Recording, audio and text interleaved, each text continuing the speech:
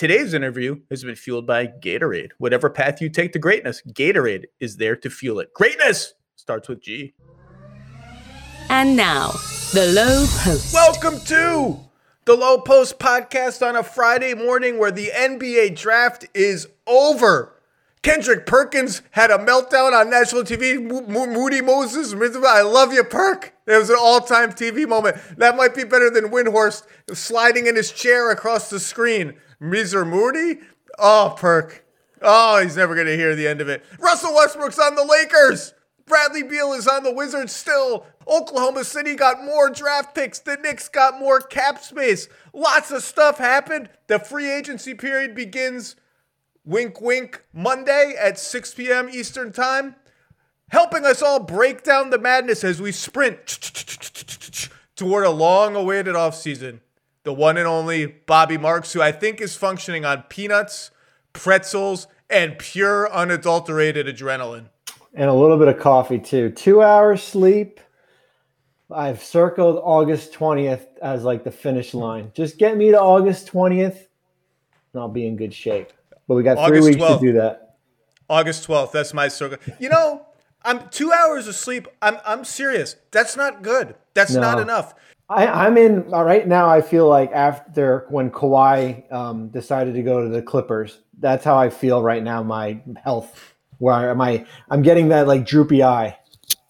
We need to stop in American culture the lionization of people who don't sleep. Like, oh wow, you read these magazine profiles like so and so only sleeps 3 hours a day, and everyone's like, what an admirable worker. It's like, no, that just means you're slowly dying. You're killing yourself. You're like taking your life expectancy away. We talk all the time about, the players need sleep. Teams have changed their travel schedules so that players can sleep more. Sleep, sleep, sleep. All the sleep doctors at Harvard say this, and the sleep doctors there say that. And then we have this thing where it's like, I haven't slept in 4 days because the NBA draft room was like, good for you. Bad for you, Bobby Marks. Take a nap. I'll take a nap to Bristol this afternoon. How's that sound? That's good. Okay, let's start with the big headliner. Russell Westbrook to the Los Angeles Lakers for deep breath. Kentavious Caldwell-Pope, Kyle Kuzma, Montrezl Harrell, the number 22 pick in yesterday's draft, which I think ended up with Indiana and Aaron Holiday, and the 31st pick went to the Wizards. The Wizards sent 2 second-round picks back to the Lakers as some sort of compensation. Obviously, we need to start with the Lakers, who now have, I think, 5 players under contract, earning almost $130 million between them. They sat on the fence of an alternate path where they could have traded Kuzma and Harrell, maybe a pick, maybe not, it's still blurry to me, for Buddy Hield. In that scenario, you still have Kentavious Caldwell-Pope, and you still have Dennis Schroeder's bird rights with the potential to re-sign Dennis Schroeder. So you have more shooting with Buddy Hield, and you have more depth with KCP and Schroeder. Now you've traded effectively 3 for 1, and maybe 4 for 1 if you end up just losing Schroeder for nothing, which I think, I mean, you know this better than I do, but that seems the likeliest outcome here, slightly more likely than a sign and trade.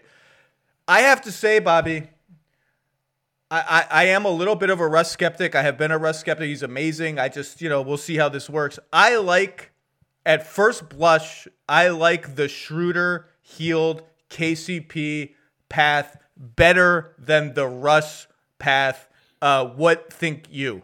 Yeah, I mean, I agree. I mean, if you go on paper, yeah, you get the 3 guys with Westbrook to that mix, but like, I just don't know how they're going to be able to build out the rest of this roster unless they're going to ask guys to take, certainly discounts, free agents. You still have Alex Caruso and Talen Horton-Tucker to bring back, right? They're free agents. You got to bring them all back. You got to bring back West. You got to bring back Markieff. You don't have choices. Even more like a guy like Markieff Morris, who you have like early bird rights on. That is how you're going to be able to fill in the gaps, and taking back a guy in a sign and trade is off the table now. I think if Schroeder runs out of options, maybe there's a signing trade out there where you're maybe taking some contracts back. But those are your to be clear to refresh people on the rules. The Lakers can sign and trade Schroeder out and get players back for him. They could not acquire a player who is signed and traded to them, correct? Yeah, you can take back guys that are under contract as long as you're not acquiring a player who is a free agent and is being, it's a double sign and trade, I guess, that you cannot do Dennis Schroeder for DeMar DeRozan. That's not going to happen just because of the hard cap's at $143 million. So, I mean, as you said, you've got 5 guys at $130 million. 2 of them is Marc Gasol, and the other one's is Alfonso McKinney. I mean, they've got $120 million between the 3 guys. That's more than 20 teams heading into the offseason salary wise. I mean, it's a monster. That's a monster payroll. It's almost like, Rob Pelinka basically pushed everything to the middle as far as, the pick, the contracts that are, say what you want, but they're 3, role players on contracts that are less than, $13 million here. So now you have 3 guys earning 35 plus. You are who you are right now. And it's going to be basically these fringe moves as far as what you do with the rest of the roster. So a couple of things. You mentioned the hard cap that comes into play when you acquire someone with a sign and trade or you use the full mid-level. I heard that the Lakers were adamantly opposed to, we are not hard capping ourselves. We're just not doing that to our in-season flexibility. We want to maintain our options.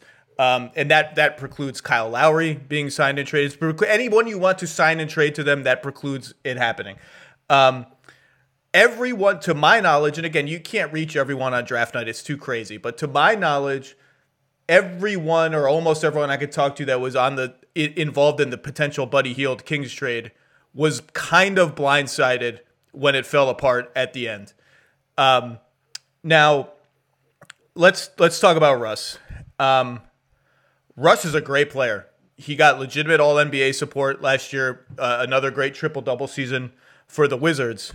And I think that there is something to the notion that perhaps we, the commentariat, fetishize shooting and spacing at the expense of just who's freaking good at basketball a little bit. And Russell Westbrook is freaking good. And we have seen it over and over again that if you take really good, really physical, really smart players and put them together, they can compensate through their IQ, their ferocity, their pressure on the rim, and Westbrook still pressures the rim as much as anyone in the league, although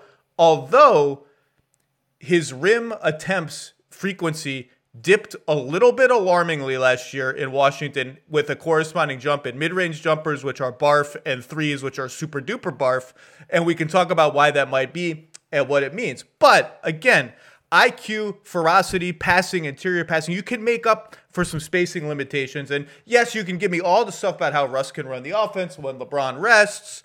And, LeBron needs a secondary creator to take the load off of him even when he's on the floor. That was the idea. Sure, I get all of it. Here's the thing.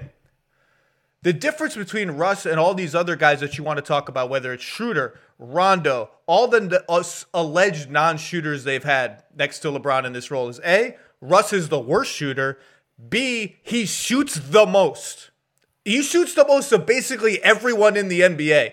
So it's a volume issue. Like those other guys knew their role. We have seen zero evidence that Russ is okay shooting the 3rd most attempts on his team. So there's a volume issue there. And so those, and 3, we've had this dialogue there's 2 strands of overarching dialogue that I feel like we've been having for 15 years. Number 1, oh my God, Russ could be an incredible cutter if he really committed to it. Hey, and look at those 2 ATOs that the Thunder ran in 2013 when Russ cut baseline and got dunks. Wow, imagine if you could bottle that. And wow, he could set screens for LeBron, like the LeBron Schroeder pick and roll became that. And it never, ever happens. It still hasn't happened. He just does nothing when he doesn't have the ball. And the other narrative that has happened sometimes is, well, LeBron, he should be a power forward, but he wants to play the 3. And AD, he should be a center, but he wants to play the 4. So the Lakers have to get JaVale McGee and Andre Drummond and Dwight Howard and blah, blah, blah. And, we've been having this discussion since Cleveland. What position is LeBron? Ultimately, it hasn't mattered so much because LeBron and AD are amazing, and you could play them with you, me, and our producer, and we'd be pretty freaking good. But But I think given Russ's limitations as a shooter, it's now going to matter more than ever. And we have seen those guys commit to those roles in the playoffs when it matters. So I think maybe it's a non-issue, but we might have to see them commit to it a little bit more, because that's what introducing Russell Westbrook to your team means. Yeah, I mean it's a fascinating experiment, and it feels like kind of with Russ, he's better when there's less around him, right? Like the year in that year in Oklahoma City post Durant. But now, let's see what happens when, if LeBron is the primary ball handler, how does he fit in? That's the big thing. It's like, you hear people say, well, they'll make it work. Like I've heard that before, right? Like I've heard that a lot with different teams as far as when you're putting roster together, they'll make it work. And it's put so much pressure on you to go out there and figure out what roster spots 6 to 14 are going to be right now. And the other thing is, when the Hield stuff was popping, I kept hearing, I like the fit of Hield on offense. I mean, if you put shooting around LeBron, it's just a home run. We're 20 years into this. Like, great shooters play great with LeBron, and Buddy Hield is one of the greatest shooters in the history of basketball. That sounds like hyperbole. It's not. Part of it is just that Buddy Hield grew up in basketball at a time when threes and Steph Curry were a thing. But in terms of volume and accuracy, he's one of the best shooters ever. But I kept hearing, well, defensively, he's soft. He's not very long. He doesn't try hard. Like, how is that going to fit with the Lakers? I'm like, I thought the narrative that Russell Westbrook was a good defensive player died 5 years ago. He's not a good defensive player either. Now, he has a sort of sometimes misapplied effort to him where he runs around and jumps around and he gets rebounds, and the rebounding is actually really important. The Lakers would be a good rebounding team. But he's not a plus defender. And to me, if LeBron doesn't have one more great defensive year in him, I think that becomes a major question for the Lakers. But I am done doubting LeBron's defense. I think he probably does have one great defensive year in him. And even if they have to go Bron, AD at 4 and 5, and they're a little smaller, and the Lakers in 2020 when they won loved being huge. They loved having, hey, if we trap with our center, if we trap with AD, you got 2 huge dudes behind the play. We love that. And even if you have to sacrifice some of that size, I just think LeBron and AD defensively is still really, really strong, but the burden just gets bigger and bigger and bigger on those 2 guys to really, and the culture that Frank Vogel has instilled into that to really, really lift you on that end. Yeah, I mean, I think we're going to see a lot of AD at the 5, right? I mean, that's just it's gonna be how it is, and it's amazing though that we've went from a team that won a championship a year. It wasn't even a year, less than a year ago, because it was Orlando, and this roster is wiped clean. I mean, it is wiped clean completely. There's no player on this roster that has been drafted. No first round picks on this roster, and that is an all in. Based on the AD trade, we understand why they did that, and now Kuzma's gone. You traded your first this year. That's why I like the Hield trade, because it still allowed you to maybe do something with KCP, and it allowed you to do something with that pick. Because from my understanding, the Sacramento part was Hield for Montrez and Kuzma, and not the pick. So it gave you kind of 2 cracks at the apple here, where you could use KCP and the pick to do something else, but now you basically just pushed it all in the middle and say, here you go. And now you have nothing left besides, as we talked about, your own free agents and your tax mid-level and your veteran, minimum exception. Let's simplify it. A LeBron axiom for his career is, if LeBron's the best shooter on the floor for your team, you have failed to construct an optimal lineup around him. If he's the best 3-point shooter on the floor, you need to do better.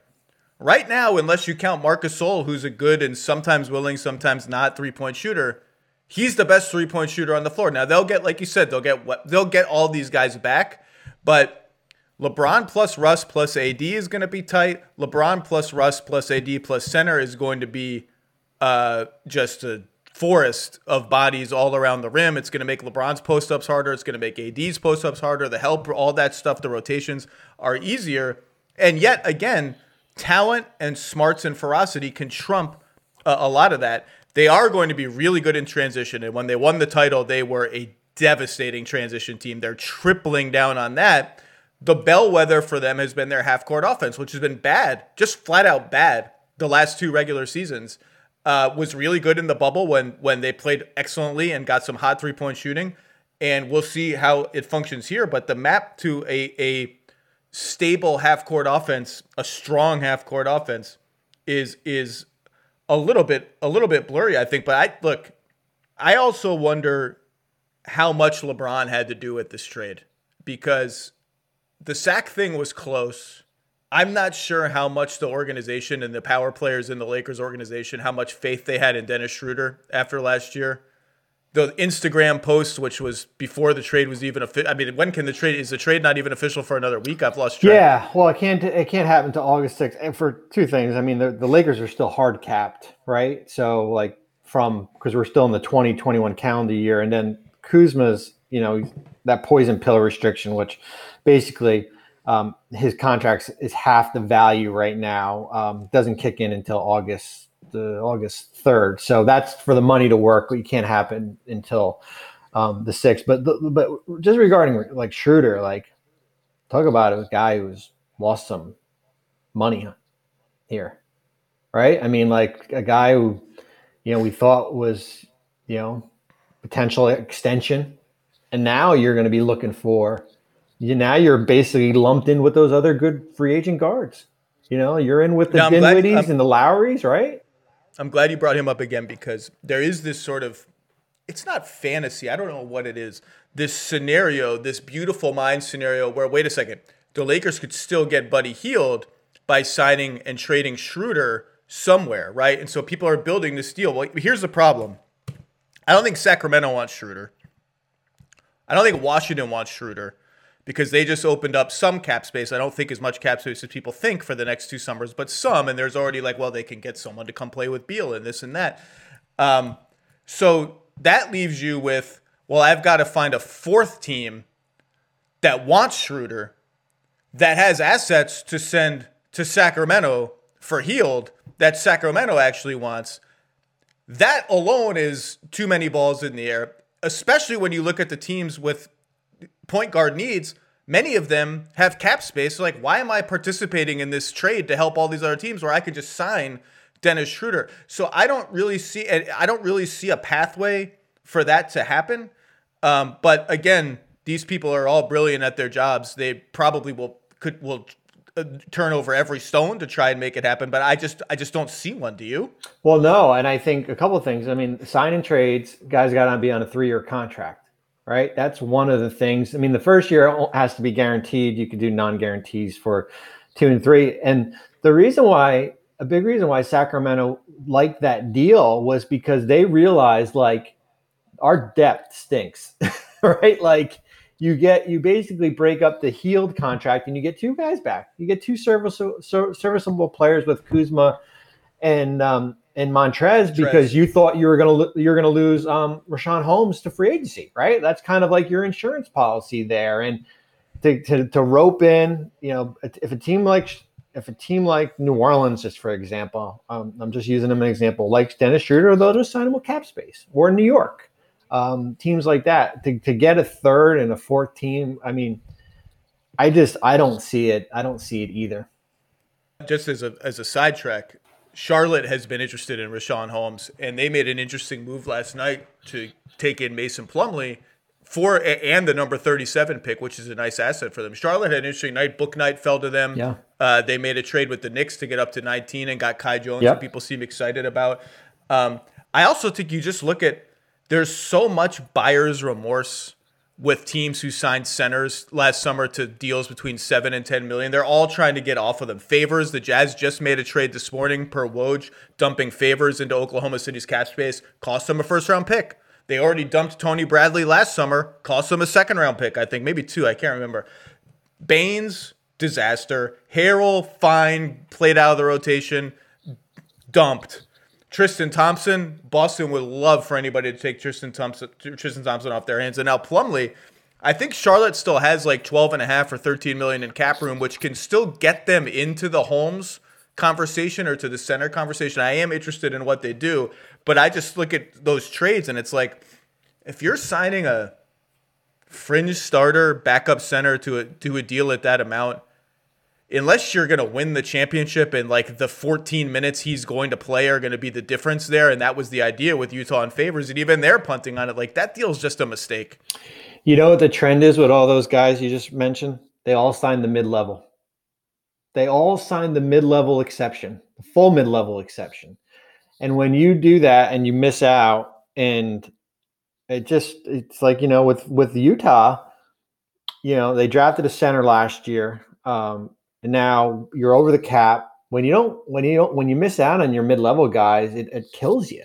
You know, I mean, it really hurts you from a roster standpoint. Now they're going to rely on, you know, basically they don't want to pay a substantial luxury tax, and as far as, you know, you got minimums again there. But yeah, I mean, Charlotte, I had wrote them up when we had to do like kind of winners and losers, you know, last on Thursday night. I really, you know, Mason's got his deal is partially guaranteed next year. He's making $4 million, right? Yeah, it's like he's half like making. guaranteed. He got a little bit of a trade bonus. He's making 8 and change. 2 years, $16 million.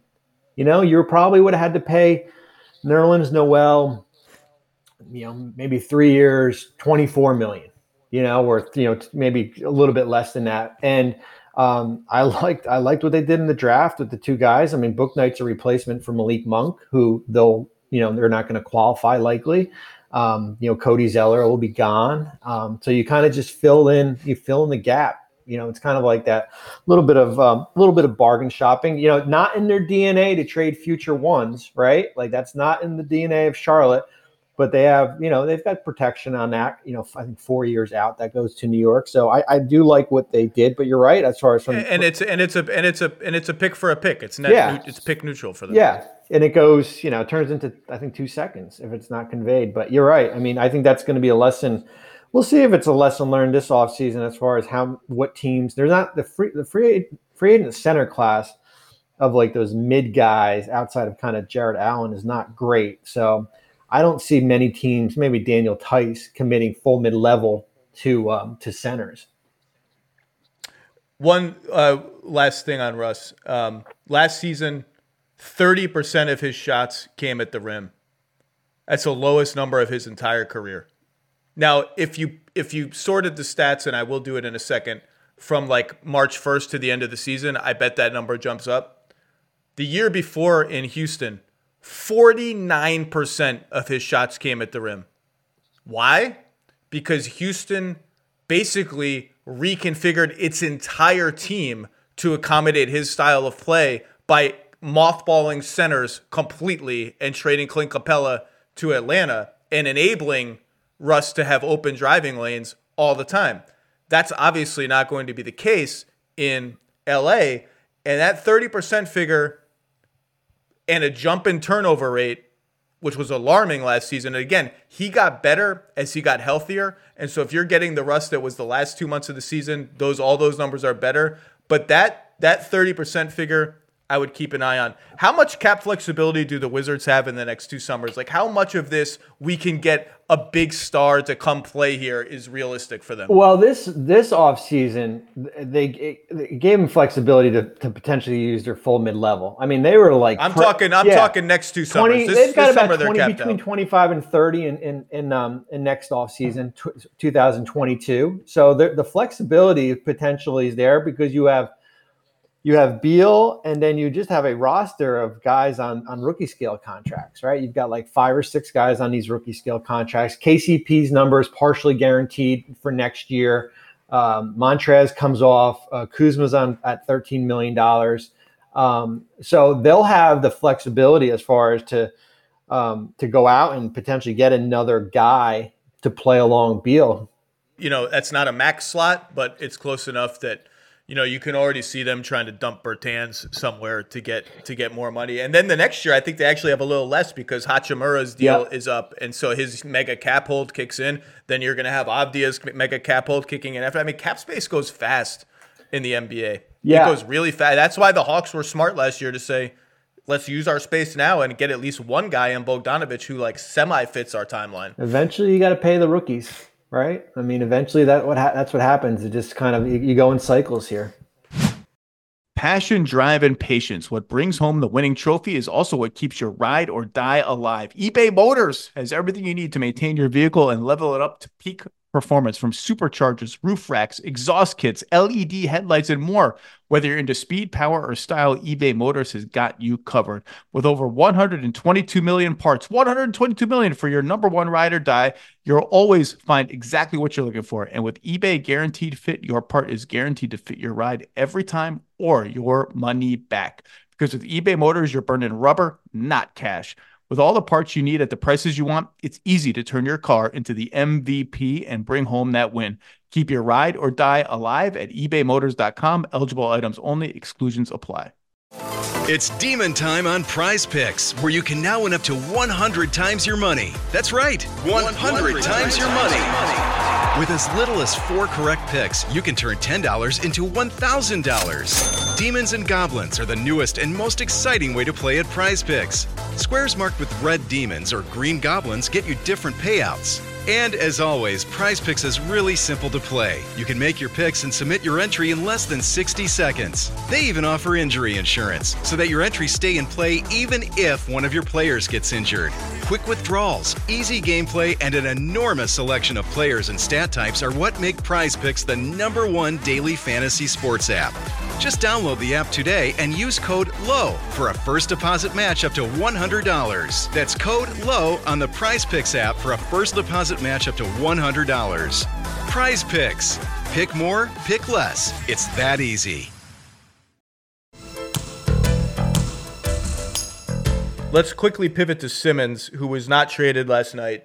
I don't think Philly has anything close. No, I agree. I think they got nothing close. Where do they go from here? Because there's all these reports that, and I think they're, sometimes offers and reported offers, you get kind of lost in a game of NBA telephone. Like, I'm hesitant to say I know for sure this was the offer, but I think the reports that they asked for like a whole bunch of draft picks from the Warriors plus Wiggins plus maybe Wiseman. And I think the report from Kevin O'Connor at The Ringer was like 4 firsts and swaps and stuff from the Spurs. I think those are broadly accurate, which are interesting to me for 2 reasons. Number one, none of those deals are getting a player that's actually an all-star. And my assumption, or borderline all-star. And my assumption all along has been, if you're trading Simmons, you're in Embiid's prime, you got to win right now. Like, you don't have the luxury to make like a DeJounte Murray plus a bunch of picks. I mean, DeJounte Murray's a good player, but that's not getting you the championship.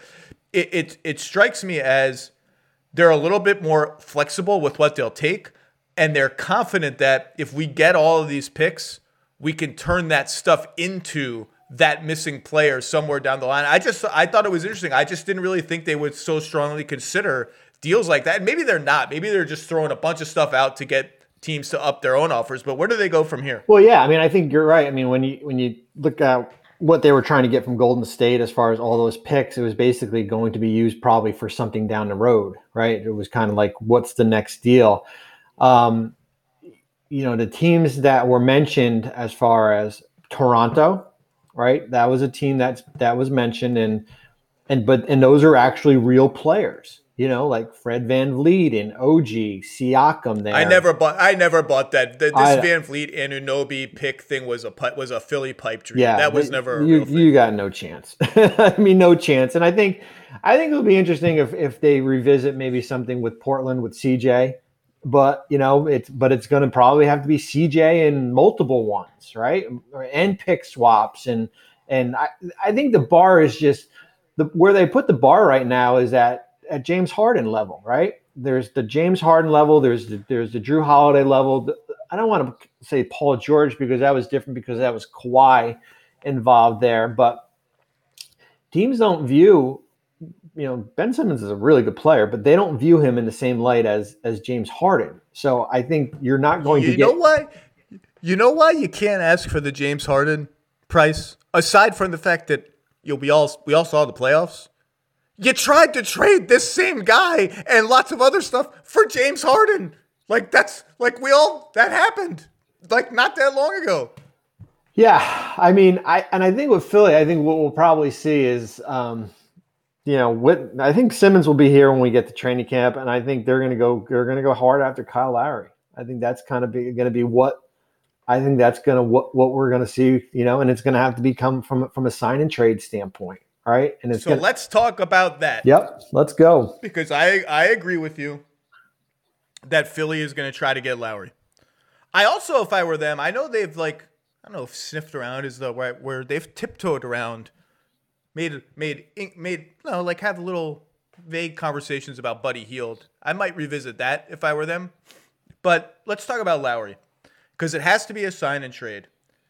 And if you have, I don't have it in front of me, $100 million of Embiid plus Harris plus Simmons still on your roster, you're going to be hard capped, and you're going to be brushing up against that hard cap pretty fast. So how much money can they actually offer Kyle Lowry? And obviously they're going to have to trade some combination of Danny Green signed and traded, George Hill, Seth Curry. You're trading at plus the young stuff that the Raptors would actually want. So you're trading a lot out to get him. You have to fill your roster. So how much can they realistically pay Kyle Lowry? And what is that? How do they fill the rest of the roster? Just get a bunch of dudes on minimums, basically? Yeah, I mean, you're going to have to get minimums. I mean, right now, where they are, they're $11 million. They're not hard capped, but they're $12 million below the hard cap if it was ever triggered, right? That's kind of where they are. And I mean, they do have the flexibility with that George Hill contract, but that date's coming up soon. It's got $1.2 million guaranteed. And you have flexibility there, right? You've got a couple non-guaranteed guys on your, Anthony Tolliver's on your roster and stuff like that. So to try to put Kyle Lowry is looking for 25 million north, right? North of 25 million. I mean, Seth Curry. I mean, but here's the thing. You could say, well, we're going to do Danny Green. Well, Danny Green doesn't matter to your cap because he's not counting already, right? Danny Green isn't one of those 15 million counting towards your salary cap right now. So I think you're probably looking at like $17-18 million as far as trying to work out a sign and trade to try to make the money work. And then you're looking at basically kind of all minimum type guys. And if it's 3 years guaranteed, I think that's going to give Philly some pause. Kyle's 35, I think. Great player. Last year was the first year where there was a little bit of slippage in some parts of his game. Now, obviously, last year you're tempted to just throw it out because COVID, Tampa, Raptors were not very good. But that would give them pause, I think. And I'm wondering sort of what other pathways they have. But sort of more broadly, what's interesting to me is, say you get Kyle Lowry or some really good point guard, who can act as an organizer of your offense. That changes Simmons' role to some degree. But it also opens up the possibility that if the pieces fit a little bit better, everybody kind of looks better. And yeah, even if Ben is not running as many pick and rolls, and by the way, they just erased that part of his game in the playoffs already. Maybe he's always going to put up numbers. Maybe he's putting up 16, 10, and 10 in some sort of role that's halfway between Draymond Green and Chris Paul. I don't know. And looks good. And the other teams are like, okay, and maybe he's made a jump as a free throw shooter. And the other teams are saying, oh, well, okay. Maybe that Atlanta series is behind him. And maybe those other series that are they're blurry now, like Toronto and all that, maybe that's behind him. Maybe his trade value is higher. That seems plausible to me. I just don't know if it's plausible in real life when we've already had reports from Woj that are accurate that Rich Paul and Ben Simmons are in step with the Sixers trading him, which sounds very much like get me the F out of here soon. I don't know what this situation looks like if Ben Simmons is in training camp. You know what I mean? I don't know how plausible that happy Rosy scenario I outlined is. I think it's in theory plausible, but in reality, I'm not sure. Yeah, I mean, it's kind of like, who's the mystery team out there? Who's the mid-market mystery team that would never be able to get Ben Simmons if he was a free agent? It's like almost like we ran up against in New Jersey when we went out and got Darren Williams in 2011, just because we knew we never had a chance of getting him. And who's the team that is intrigued by Ben Simmons? But we just talked about, like, but the cost right now is so freaking high that a team like Minnesota, right, for example, like probably D'Angelo Russell and 2 or 3 first, right? Like, I love the D'Angelo Russell, Malik Beasley plus something package for Philly. I've always liked that. Philly fans they turn their nose up at it because, you know, there's no defense, D'Lo's overrated, this and that. I like the general construction of that for both teams. Well, yeah, because it gets you 2 things you need. It gives you a shooter in Beasley, and it gives you your point guard in Russell. And I'm not and I say that I'm not a D'Lo. I'm not either. I don't think I'm not gung ho either there. But I think out of all the packages, I probably like that at the best, and that's the type of that's your mid market type team that would never be able to get Ben Simmons if he was a free agent. So the team that we mentioned earlier is interesting to me for that reason, and that's San Antonio. I don't know how serious San Antonio really was trying to get Ben Simmons, but I love that they poked around, because to me, if you care about NBA history and stuff, what the Spurs are doing in the next 2 to 3 years is one of the biggest stories in the NBA, because at some point Popovich is retiring, okay? And I think Popovich retiring will free them to pursue directions that they have not been able to pursue, i.e. deep rebuilds. But they've already drafted, I think, fairly well mid to late in the first round. Like, they just have a bunch of DeJounte Murray, Lonnie Walker, Vassell, Keldon Johnson, Jakob Poeltl. I'm probably forgetting someone, and they picked Primo last night. Like, all those guys are solid. Are like solid player. I mean, Samanic even started to show some stuff. Derek White, I forgot Derek White, who they've already paid, who is starting a big 4-year contract next year. All those guys are good. Maybe some of them, Lonnie Walker, I think, is polarizing. Some people don't think he's very good. I think he's okay. A lot of those guys are okay to good. Some of them play similar positions and styles. It's like, where is it all going? The bigger question to me is, like, what is that all adding up to? And so they should, to me, be poking around like, what can we turn some stuff into to get someone in here who, if I'm not optimistic that I have an all-star on this roster, and I don't think they do. Now, they may have a one-time all-star or one and a two-time, I don't know. If I'm not optimistic that I have 2 really borderline all-stars on this roster, it behooves me to try to transition my team somehow. And like, the difference between Simmons and Beal is Simmons has 4 years left on his contract. Beal's got 1. The Spurs, rightfully, I think, don't have much faith that they can just get guys to come and stay. They're not that kind of market. I like that they were at least poking around on Simmons, and that leads me to my next question, which is, so what's going on with DeMar DeRozan? Like, who's paying DeMar DeRozan? And sub-question to that, Bobby Marks, the Knicks opening up an extra $2.5 to $3 million of cap space last night struck me as very interesting. I think they've got some plans. I've had inklings of what some of those plans might be, but I'm not quite ready to share them because I don't feel like I have the reporting hard enough. But I think they've got some plans, and I don't think it was a total accident that they opened up an extra $3 million in cap space. Are they a DeRozan team? It's certainly been floated. I guess I get the fit on maybe a 2-year deal. I don't love it for them. I don't really love DeRozan so much. He's a great floor raiser, though. What's happening with him? Where's he going to go? Yeah, I mean, I thought the Lakers, before everything happened, would have been a possibility, right? But at the end of the day, it's like, then you're asking San Antonio to cooperate, right? You're basically asking San Antonio to take back a more of a scaled down version of the Wizards package that they received, like Kuzma, Montrez in 22.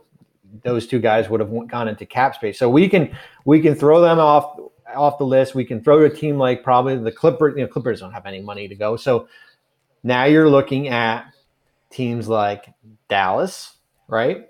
But Tim Hardaway Jr. Yuck. Right? Yuck. Now you're looking at teams like Chicago, but they have to go through hoops to create room.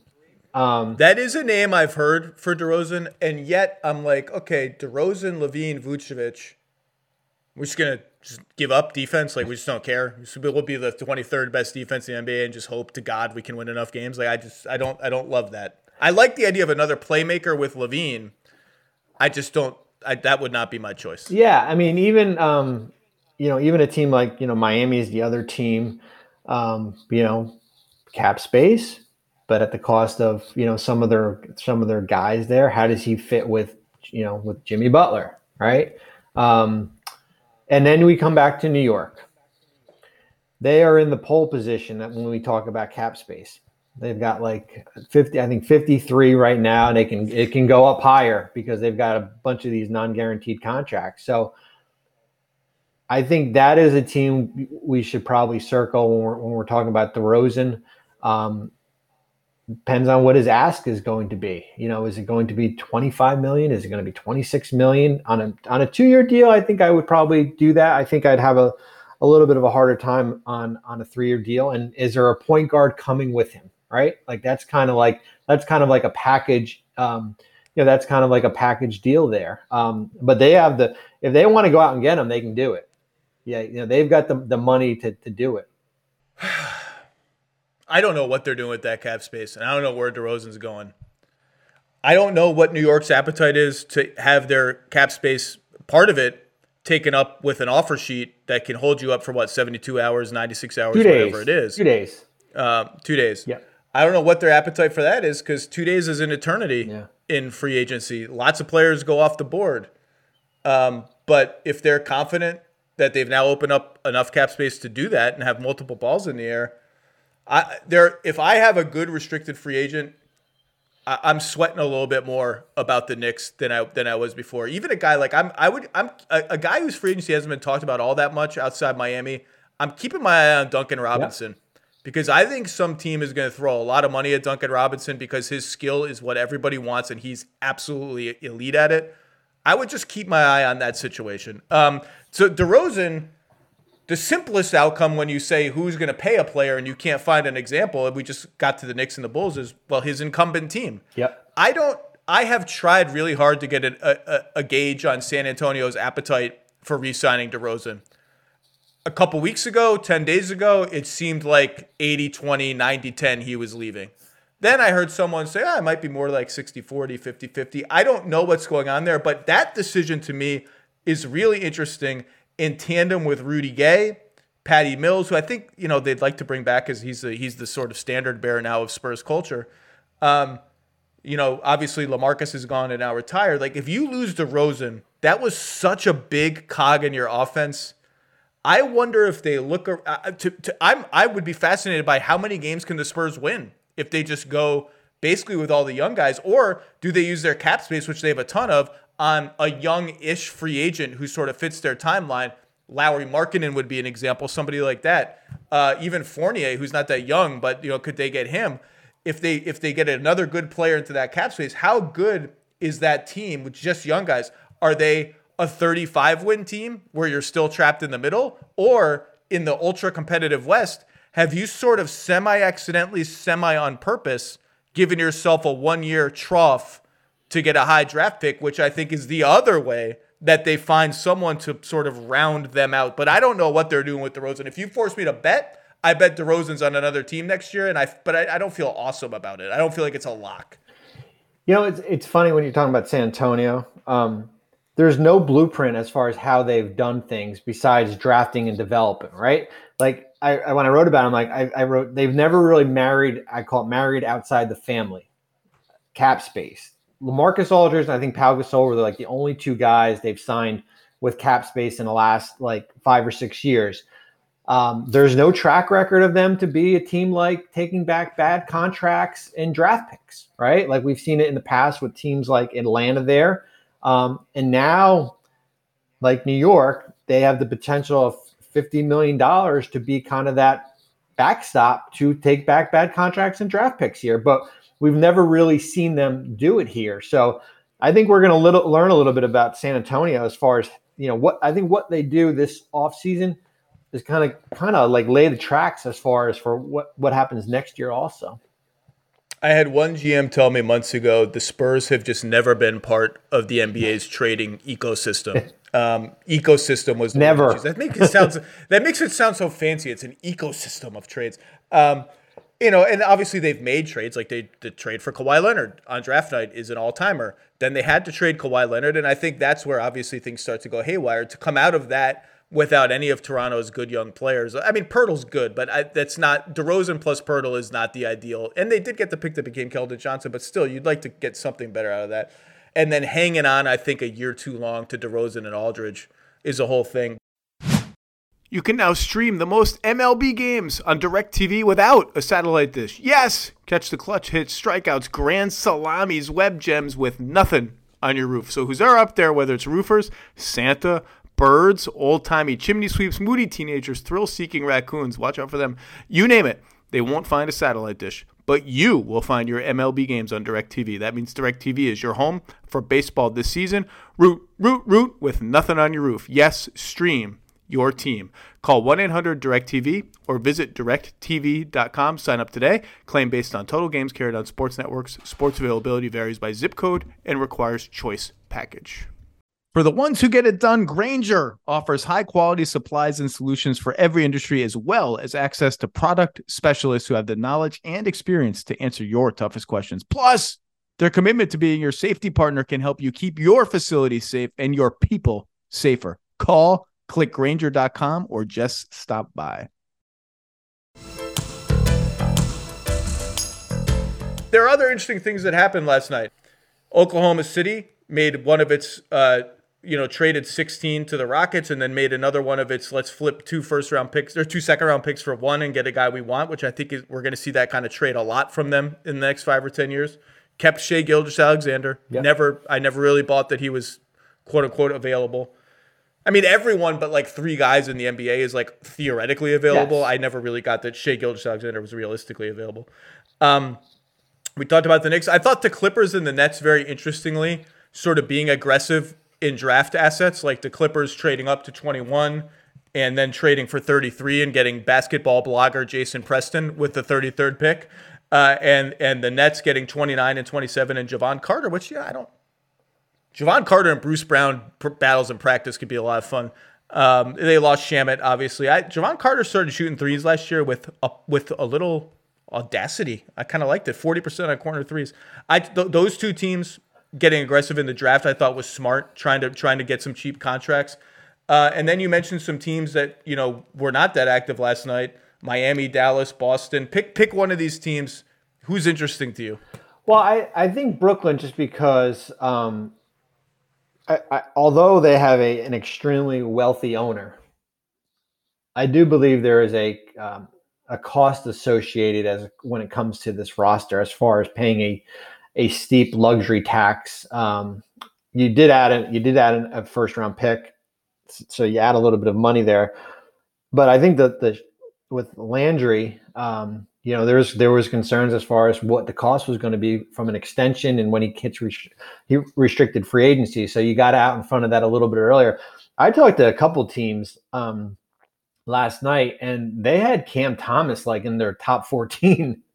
Like they had him on their board in that 13, 14. And he's one of those guys I did, the prep work for draft wise and for his interviews. I love the kid, man. I mean, he's got an edge to him, Zach, discipline, edge, like he don't put up with anything here. And I think that kind of turned teams off a little bit because they thought he was a little bit overconfident and arrogant here. So, and Day'Ron Sharpe too, I mean, kind of gives you a big. So I think the big thing will be what happens with DeAndre Jordan now, right?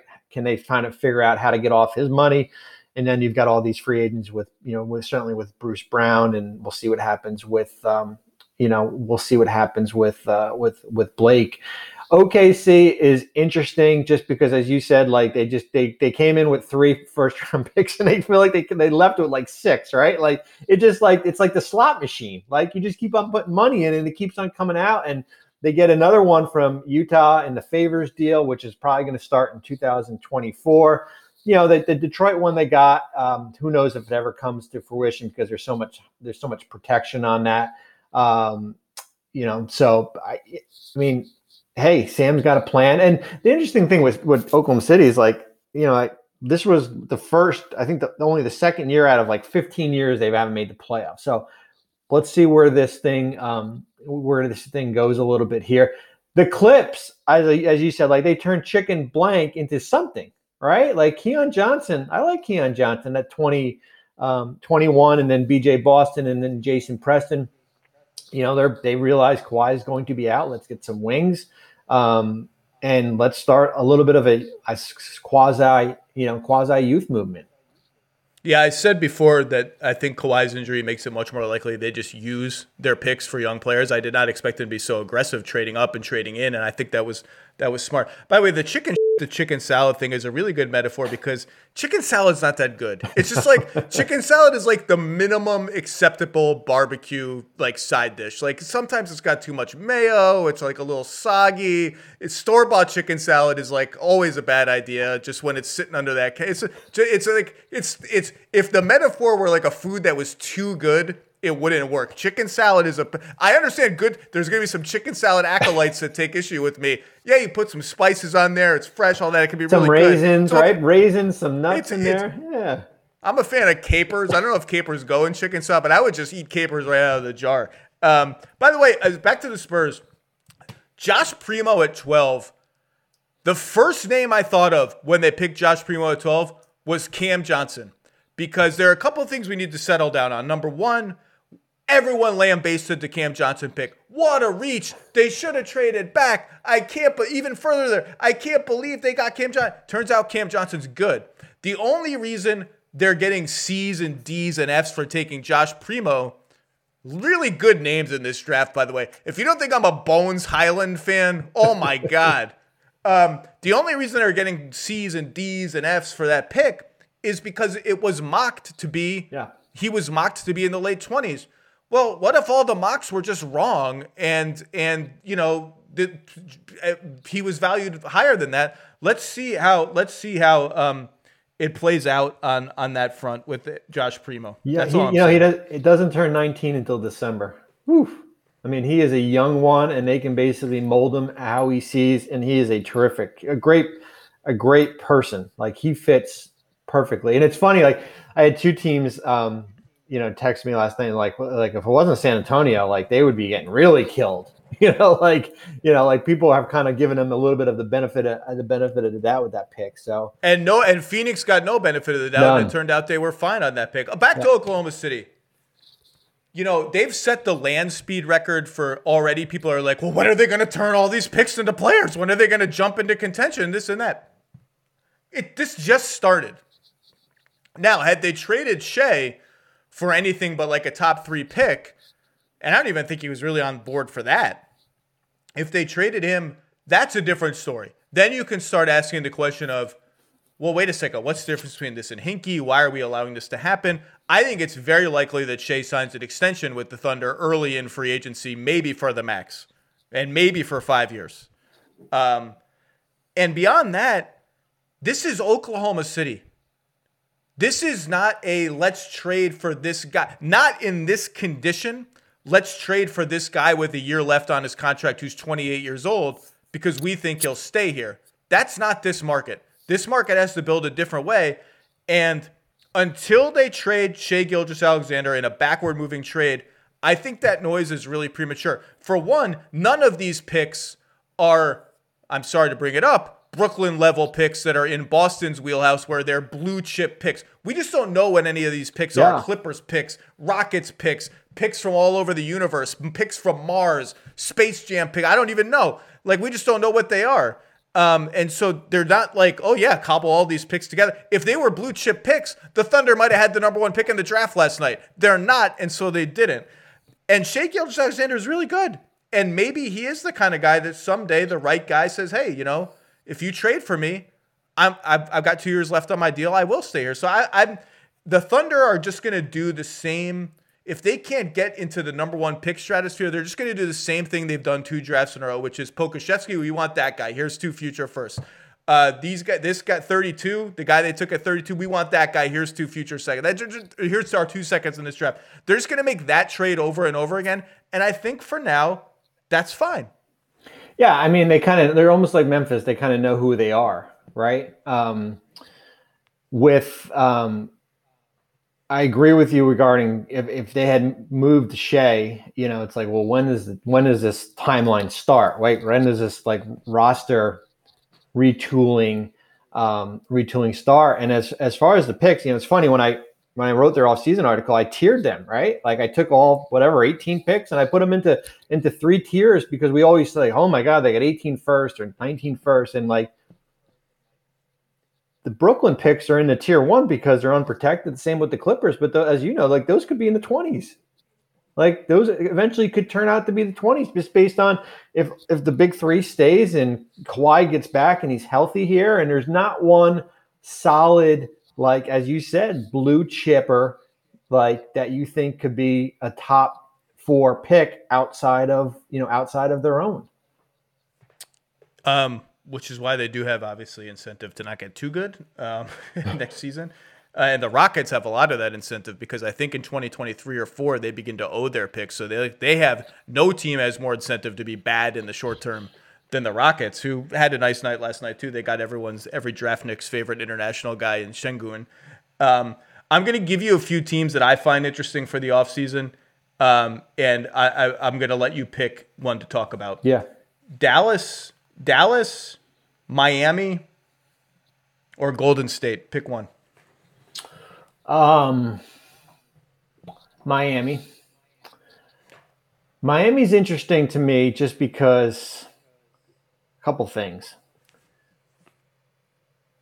The Dragic and Iguodala options that are due any day here. The ability that Pat Riley has shown to, I guess, go big game hunting, as you say, but there's not many big names out there. Or do they just stay as a team over the cap? The Jimmy Butler extension, I think that's going to be something that we'll probably be, talking about as him wanting one, and will Miami kind of give him one? I assume he and his agent walk in there and say, sure, I want the max. Yep. Give me all the money and all the years. That's right. You mentioned the Duncan Robinson restricted free agency, Kendrick Nunn. I mean, the interesting thing with Miami is, they've got potentially $21.5 million in room. That's if Dragic and Iguodala are not there, their options are declined. And that room, there's a little bit of a cap loophole. Nunn and Robinson. Yes, I was excited for you to explain this because you explained it to me, and I was like, okay, I get that. Go, please. So explain. Nunn and Robinson have a cap hold of $4.7 million. It's the same as their qualifying offer. And what Miami can do is they can pull the QO, and that would drop their cap hold down to 1.6. So you basically save $3 million for each guy, and you're probably saying like, well, why would Miami even do that or risk it? Those guys would now be unrestricted free agents. Well, you do it with the understanding that neither one of those guys go out and shop and get an offer. That you can bump your room up to like $28 million if you need it. Use the room and then kind of circle back and sign, each player and exceed the cap. So, there's different ways for them to do it. They can act as a team over the cap and try to do sign-in trades, maybe using the Dragic contracts if they pick up the option. They're really far away from the hard cap they're not in that Jimmy Butler territory from 2019 where they were pushed up against it. But I just look at them as like, how the season ended, them getting swept by Milwaukee. This is basically not good enough type roster here. But at the end of the day, still, like, their picks are still their picks are still out. I mean, they still owe that pick to OKC in 2023, but you add another year, which is, the 7-year rule, which goes out to 2028 now, makes it a little bit better. So for me, they're just intriguing just because they have so many different options they can kind of go. And they could pay OKC a couple of seconds to lift the protections on that pick to make it easier for them to trade picks. I think they should do that. Give OKC more picks. I think nobody knows what Miami is up to. And this is one of the first times that there's been this shroud of mystery around Miami because the big game, the big star target is unclear at this point. Like Beal's staying, it appears. Dame staying for now, it appears. Simmons to Miami has been reported. I frankly don't believe there's been any real traction there, and I don't really love the fit. So maybe that's why it's murky, but teams around the league do not know what Miami is up to. And also the optionality that they have probably plays into that. I think they will get involved in Lowry. I just don't, we'll see if they have the trade ammo to get it. Does it cost them Hero, who they were reluctant to give up for Kyle Lowry at the deadline? He had kind of a down year. He's still very, very young and had a great playoffs for them when they made the finals. That's an interesting one. I don't know what they're up to. I really don't. And I don't think a lot. I just keep getting shrugs from other teams. Yeah, I mean, but we'll know. I mean, the Dragic option is August 1st, right? So like in any day now, we're going to know if if they act as a room team. I mean, as a team over the cap, then I think certainly the sign-in trades are in play, right? Those are definitely in play because it's hard for me to think that they roll back the same group and they just add a guy for the $9.5 million mid-level. I just don't see that. The other team I wanted to talk about is Dallas, who I think is going to be hungry to get better. Josh Richardson has an $11 million player option that if I had to guess, he opts in. Given I think he does. Season last year. I think he does. Yep. Which really then hurts them because their path to real cap room is Josh Richardson's gone for no money. Tim Hardaway is renounced and immediately re-signed for a number that's lower than his cap hold. And then by that methodology, I think that you told me they could open up 17, 18, 19. That's enough for a good player. You've opened yourself up to sign and trade possibilities where you send out one other player to take in more money. What's the roadmap there? If Josh Richardson opts in, do you pay a pick to get off him? I mean, that hurts. I don't know. I wouldn't. And their window to use room is about to close. This is basically it because when Luka signs that extension and it kicks in 22, and then you've got the Porzingis number, and we'll see what happens with Hardaway Jr. Then a lot of that kind of goes away here. So I do think Richardson is going to opt in. I think the hard thing with him is that there's just not many teams that have trade exceptions big enough, because if you're going to say we'll trade him to Oklahoma City, well, it's going to cost you, right? They're not going to just take back an $11 million salary. The Celtics have a trade exception. I don't think it is big enough to take back. I think it's like 10 and change. I mean, even Orlando has a trade exception, but what do they need Josh Richardson for? I mean, they would want to pick there. So there aren't the exception route there. So anything that you're going to do would have to go into cap space. Maybe a team that like New York that misses out on guys and wants to take a flyer on a guy on a 1 year deal, right? Something to that nature here. But they are the wild card. They're another wild card team because it's kind of, as I say, cap space at the expense of some of your own players. And if Hardaway is at 16, 17 million, then you have, as you said, 17, 18 million dollars to go out and get a pretty good player. Orlando deserves at least a mention here at the end. I cannot wait to see what this team looks like. Look at all the young guys they've collected that are interesting. Suggs falling to them. They were thrilled about that and not as shocked about it as I had thought. Chuma Okeke, I really like him. RJ Hampton's got potential. Cole Anthony was solid. Fultz, we'll see. Isaac's got to stay healthy. Franz Wagner, people seem to really like in the top 10. Mo Bamba is still there. They still have a little hole on the wing, but they've just like Wendell Carter Jr. as a sort of second draft guy. They've collected a lot of guys. Isaac's already paid. Fultz is already paid. Eventually, all these guys will get paid. You can't pay 8 young guys, so they're going to have a lot of interesting sort of exploratory, let's see how all these guys look conversations. I just think they're, again, me and Kevin Clark and the 17 people who are fans of the Orlando Magic are like kind of excited to watch this team next year. Probably going to try to get another high draft pick. Well, the goal for them is been, as I call it, a sustainable roster, right? Like you can get it when you have all these young guys on controllable contracts, and then eventually, if you turn them into either extensions or long-term after they're up. And I like their coach. I mean, I like Jamal Mosley. I think, it's basically going to be player development 101 down there, right? There's really not a timeline as far as, how this roster's, when will this team, take big steps here. I think it's going to be interesting what happens to like Terrence Ross, right? Like, how does he fit into this group? And he's got a good contract, I think 2 years, $25 million left, 13 apiece. Yeah, 12 and a half, somewhere around there. So like, how does he fit into, he's there, Gary Harris, that like 20 on an expiring, like those are kind of like the two guys that kind of don't fit, with the rest of that group. Yeah, it's going to be interesting. We got to let you go. A couple I wanted to mention. I think Boston's going to be interesting with Fournier and Marcus Smart out there and Rob Williams, possibly extension. Indiana's always got a lot of balls in the air. The Warriors made some interesting choices last night. And the point guard who doesn't get mentioned anymore is Kemba Walker, who is an obvious trade candidate. But we've got a lot of days to talk about that. We have, 72 hours before the fake moratorium starts, the fakeatorium. And at 6:01, we'll maybe see some not signings. Bobby Marks, you will be there to chronicle all of it. You were on TV all the time. You had to eat peanuts and pretzels at 2 a.m. after the draft last night. Go get some food and take a nap, my friend. Thanks for coming on. Thanks, Zach. I appreciate it.